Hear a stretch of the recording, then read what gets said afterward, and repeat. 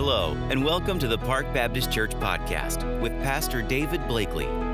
Our goal is to preach the Word of God in a real and authentic way, so you are filled with the Spirit to guide you through life each and every week. To learn more about Park Baptist Church, visit parkbaptist.com. And now, Pastor David Blakely. Well, good morning again. So how should you respond when things that you have depended on are taken away from you? What do you do when life stops working the way that it's supposed to, the way that you have kind of come to expect it to work? I think these are relevant questions, legitimate questions, and they are the kind of questions that people are asking these days, because life, as we have kind of thought it was supposed to happen, isn't happening that way. And that's why I am doing this series on faith and having a faith that works. Because honestly, if you don't have a faith that is true and authentic and works, then it's worthless. Religion is worthless. And if we can discover a deeper faith, a solid faith that can withstand the test of trials and troubles, if we can have a practical faith that leads us through the tough times, then we are on the right track. We want to have a faith that gives us hope and a purpose and significance. And all of that boils down to having a biblical faith. Now, this week, I want us to look at a faith that can make the tough choices in life. And we're going to have to be making tough choices, certainly as we move forward. Now, as we're going to be talking about decisions and how to make, I'm sorry, here we go again. As we talk about making these tough decisions, we need to understand that life is a series of choices, a series of decisions. That little video we watched really is so true. Every day we make decisions that will affect our lives, not just immediately, but for decades to come. We make our choices, and then our choices make us. You know, I said a few weeks ago in another message, you and I are exactly who we are, what we are, and where we are based on all of the decisions that we have made. So the question really becomes, how does trusting God in the decisions that we make, in the choices that we make, how does that affect us? And obviously, I want to make an appeal for why trusting God is the right way to move forward. Now, in James chapter 1, and this whole series, we're going to be looking from primarily the book of James. The first thing that we understand is that when we trust God, He will give us wisdom. Now, I touched on it some last week, but I want to spend a little bit more time this week. Wisdom is what you and I need to make the hard decisions, to make the tough decisions in life. In James chapter 1, verse 5, it says, "If you need wisdom, ask our generous God, and He will give it to you. He will not rebuke you for asking." God is never going to resent you for asking Him for wisdom, for guidance. God loves you. He cares about you. And He's going to give you the wisdom that you ask for. But we have to ask. The reason that a lot of times we don't have godly wisdom, godly insight, is because we don't ask for it. We don't seek it. The Bible even says, Jesus says, you have not because you ask not. You're going to need wisdom to live your life successfully. And godly wisdom is the key to happiness, and it's the key to God's blessing in our lives. In Proverbs chapter 4, the first part of verse 7 says, getting wisdom is the wisest thing you can do. It's more important than money. It's more important than pleasure. It's more important than success. You see, we're human. And because we're human, we mess up. We are imperfect. Now, hopefully that doesn't come as a shock. Some of you newlyweds, that might come as a shock to you that your spouse is not perfect. But all of us make mistakes. We're not perfect. You know, has anyone here ever paid too much for something? You know, we mess up. We give up on something before we should have, or we stay with something way longer than we should have. We say the wrong thing at the wrong time. We mess up. And in truth, much of the pain that we experience in life come from the bad decisions that we have made. And that's why we need godly wisdom. So the first thing that you and I need to understand that we need to do is we need to learn to trust God, because He's the author of wisdom. He's where we get wisdom from. So let's tackle this morning, how do we get godly wisdom? Bible says we just ask for it. But does that mean that all of a sudden we wake up one morning and it's like, ping, we now have wisdom? No, that obviously isn't going to be the way it happens. So how do we go about getting godly wisdom? Well, the first thing that we have to do is we have to make God the priority of our life. Psalm 111 verse 10 says, fear of the Lord is the foundation of true wisdom. All who obey His commands will grow in wisdom. So what this is telling us is that when we make God the centerpiece of our life, we make Him the top priority in our life. We make Him the priority of our schedule, of our agenda. We make Him the priority of our money. We make Him the priority in our relationships. When we put God first in our lives, then we're going to begin to gain godly wisdom because He's the centerpiece of what we are all about. Now, it says fear of the Lord or reverence for the Lord gives us wisdom. Again, what that means is that you are making God the priority, the centerpiece of your life. It means that you trust God. And when you trust God, God says, I'm going to impart my wisdom to you. Now, the second thing is the Bible says that we have to apply God's wisdom to our life. Not just put God first, but practice God's word in our lives. You know, the Bible is full of wisdom, and you can read the Bible all day long, but if you don't apply what you read, then you're falling short. You get God's wisdom by living the Bible, by applying the Bible, by implementing the Bible in your life, doing what God says to do. In John 13, verse 17, it says, now that you know these things, you will be blessed if you do them. If you do them. You're not blessed just by knowing the Bible. You're blessed when you do what the Bible teaches.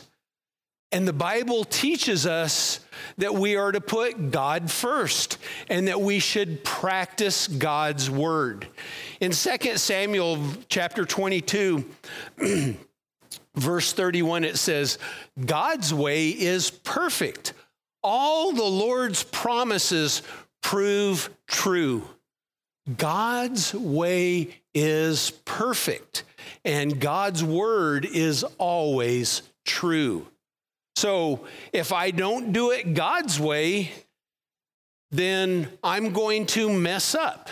If I follow God's word, then I'm going to be assured that I'm on the right path, that I'm headed in the right direction, and that I'm going to do the right things if I'm applying God's word in my life.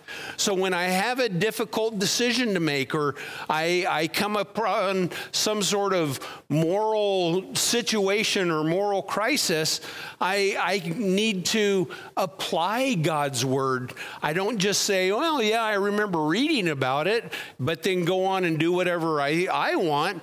I do what the word of God teaches. So I want to go to God's word and I want to see what God's word says. And if God's word has something to say about whatever situation I'm dealing with, then I apply it because God's word is perfect. God's word is always true. In James 1:25, it says, but if you look carefully into the perfect law that sets you free, and if you do what it says and don't forget what you heard, then God will bless you for doing it. If you look carefully, or if you look intently, that sounds a lot like study the Bible. You know, if you study the Word of God, if you learn the Word of God, and then you apply it, it says if you don't forget what you heard.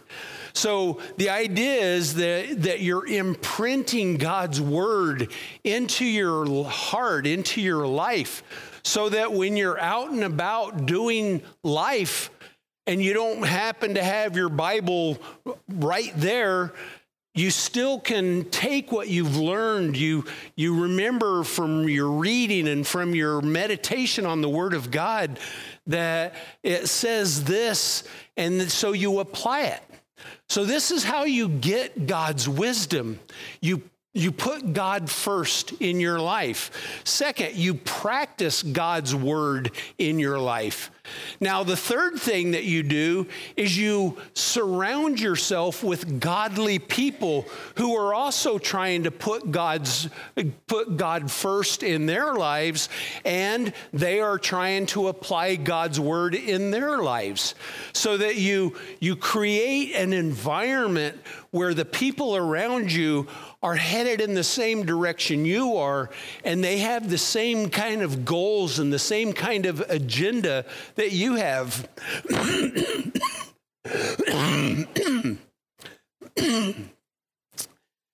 The people you hang out with, the people who... I'm going through puberty. The people you hang out with are either helping you or they're hurting you.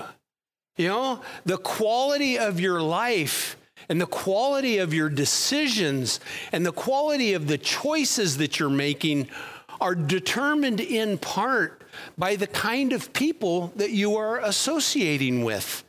So you are to, choose your friends wisely. Proverbs 13:20 says, walk with the wise and become wise. Associate with fools and you get in trouble. Now, how many of our mothers told us you're known by who you hang out with? You know, I'm sure I'm not alone in having heard that. The people you associate with, are they striving to become more godly, or are they just doing life?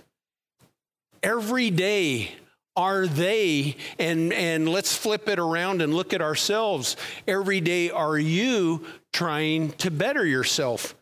Because you are, for somebody, that person who they're looking at saying, is this person helping me get closer to God or aren't they? This is what fellowship is. I know as Baptists, we think fellowship means that we eat. That is not. Fellowship is supporting one another, encouraging one another in the growth of the Christian faith as we strive to walk with Jesus Christ. That's what fellowship is. Did you know that when you encourage another believer, when they're going through a hard time, when they're struggling, and you come alongside and say, hey, let me help you.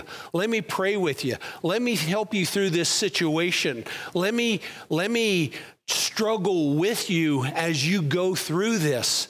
That's biblical fellowship.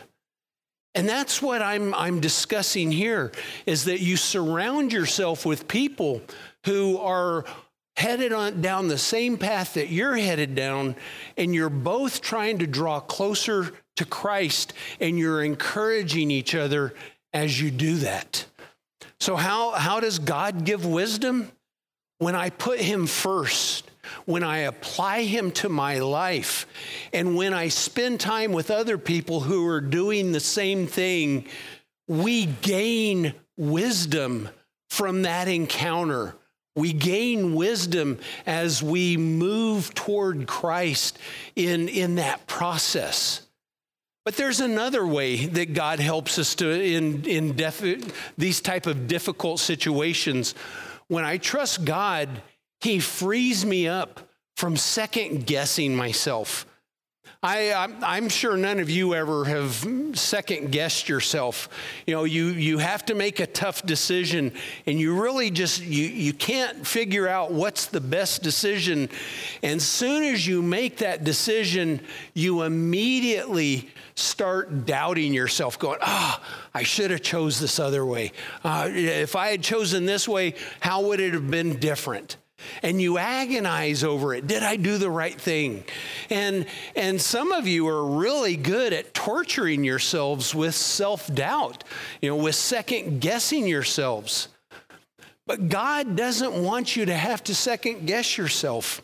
Proverbs 17:24 says, anyone with wisdom knows what makes good sense, but fools can never make up their minds. Why can I not make up my mind? Because I'm not depending on God's wisdom. I'm not in the Word of God. I'm not hanging out with godly people who can help me make those decisions. God's not being first in my life. So James 1 talks about what happens when we get this kind of double-minded mentality. In James 1, beginning with verse 6, it says, but when you ask him, be sure that your faith is in God alone. Do not waver, for a person with divided loyalty is as unsettled as a wave of the sea is blown and tossed by the wind. Such people should not expect to receive anything from the Lord. Their loyalty is divided between God and the world, and they are unstable in everything they do. Well, let me just stop right there. We are certainly in a season of shifting waves that are being blown about. With the whole COVID thing, the winds change sometimes by the hour. First we're doing it this way, and then, no, now we're doing it this way, and no, okay, here's the problem. Nope, this is the problem over here, and every time you turn around, there's something different being thrown out there. In the days and the months ahead, it's not going to get any better.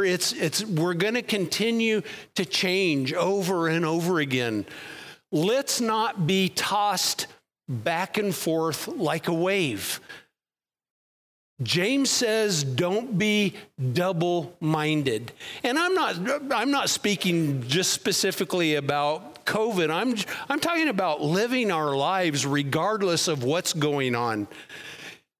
You can't have God's wisdom if you are double-minded.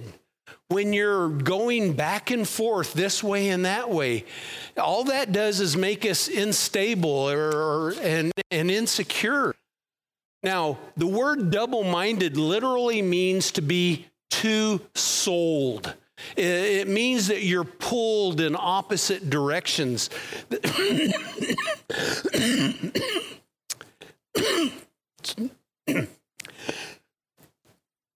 It means you have divided loyalties, that you're vacillating back and forth. I'm sure no one's ever felt that way like that in here, but in case you know somebody that is ever like that. Double-mindedness creates an unstable spiritual life. Notice it says, don't expect to receive anything from God if you're double-minded, because being indecisive keeps us from receiving what God wants to do for us. This is important, because what happens is when we are double-minded, in essence, what we're doing is we are doubting God's ability to minister in the situation and to minister to us. God, this may come as a shock to some of us. God is not moved by our whining. He is not moved by our complaining.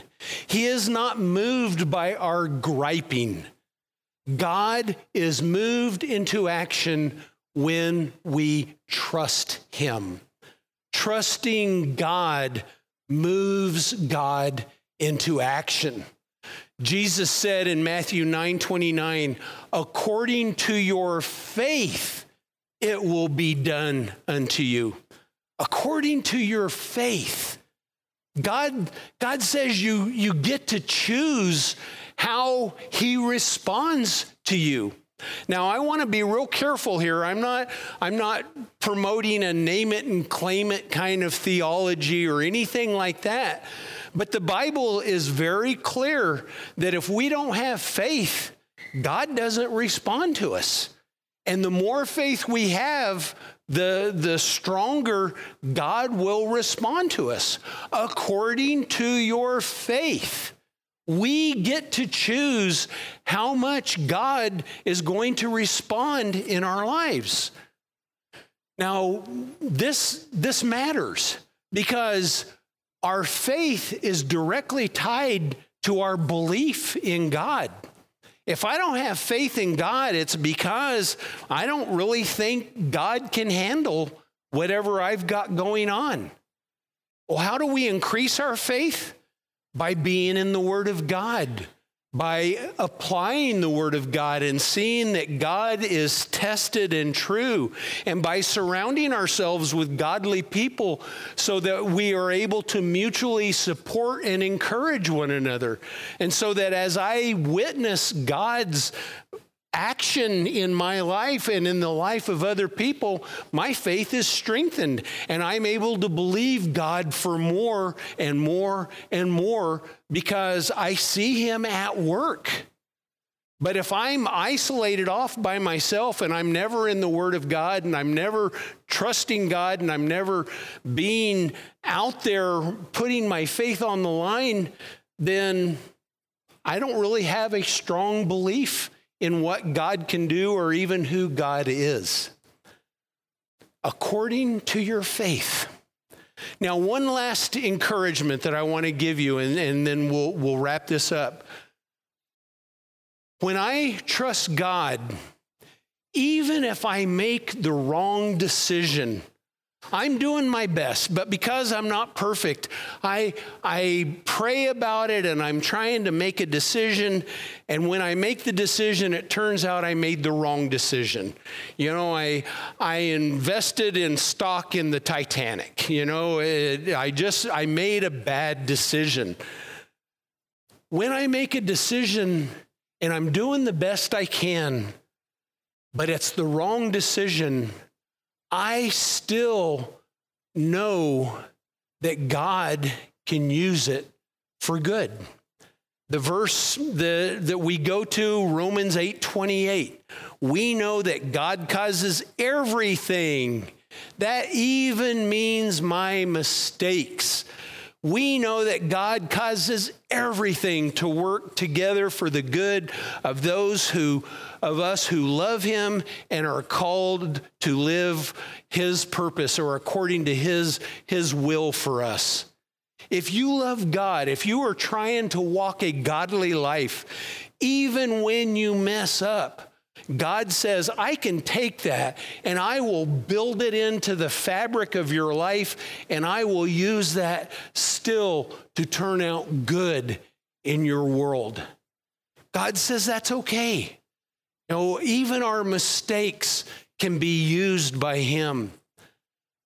But we have to be striving. We have to be trying to live a godly life. That's not a promise for anyone and everyone. It's for a promise for people who love God and are called according to his purposes. God will use it for good in your life. Now, at this point, would you just go ahead and bow your heads? And I would like to just invite you to think about decisions that you're having to make right now, tough decisions,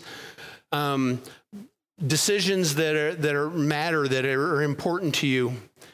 And I just want to encourage you to give those decisions to God, whatever those might be. Just bring them before God and say, God, I'm dealing with this right now, and I need your help. And so I'm turning this over to you, and I'm trusting you. And then I would just encourage you to say something like, Dear God, I want to trust you more with my life. I want to trust you by putting you first in my life.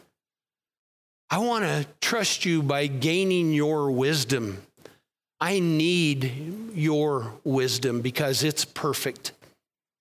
Help me to become a better student of your word, to learn your word and to apply your word to my life. Help me to find out how to live according to your purpose. And Father, I ask you to bring people into my life that are godly people that are seeking you, and help me to be that to them. I'm asking you, Father, to help me to have your wisdom and help me to live a life that brings honor and glory to you. And if you have never given control of your life to Jesus, God wants to give you more than his wisdom. He wants to give you his salvation. He wants to give you a personal relationship with himself. He wants to become your very best friend.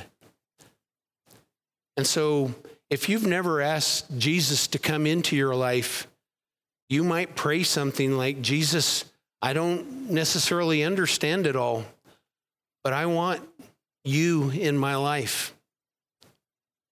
I want a relationship with God.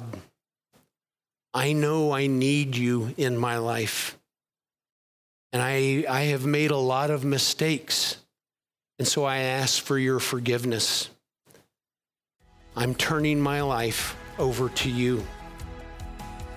In Jesus' name I pray. Amen.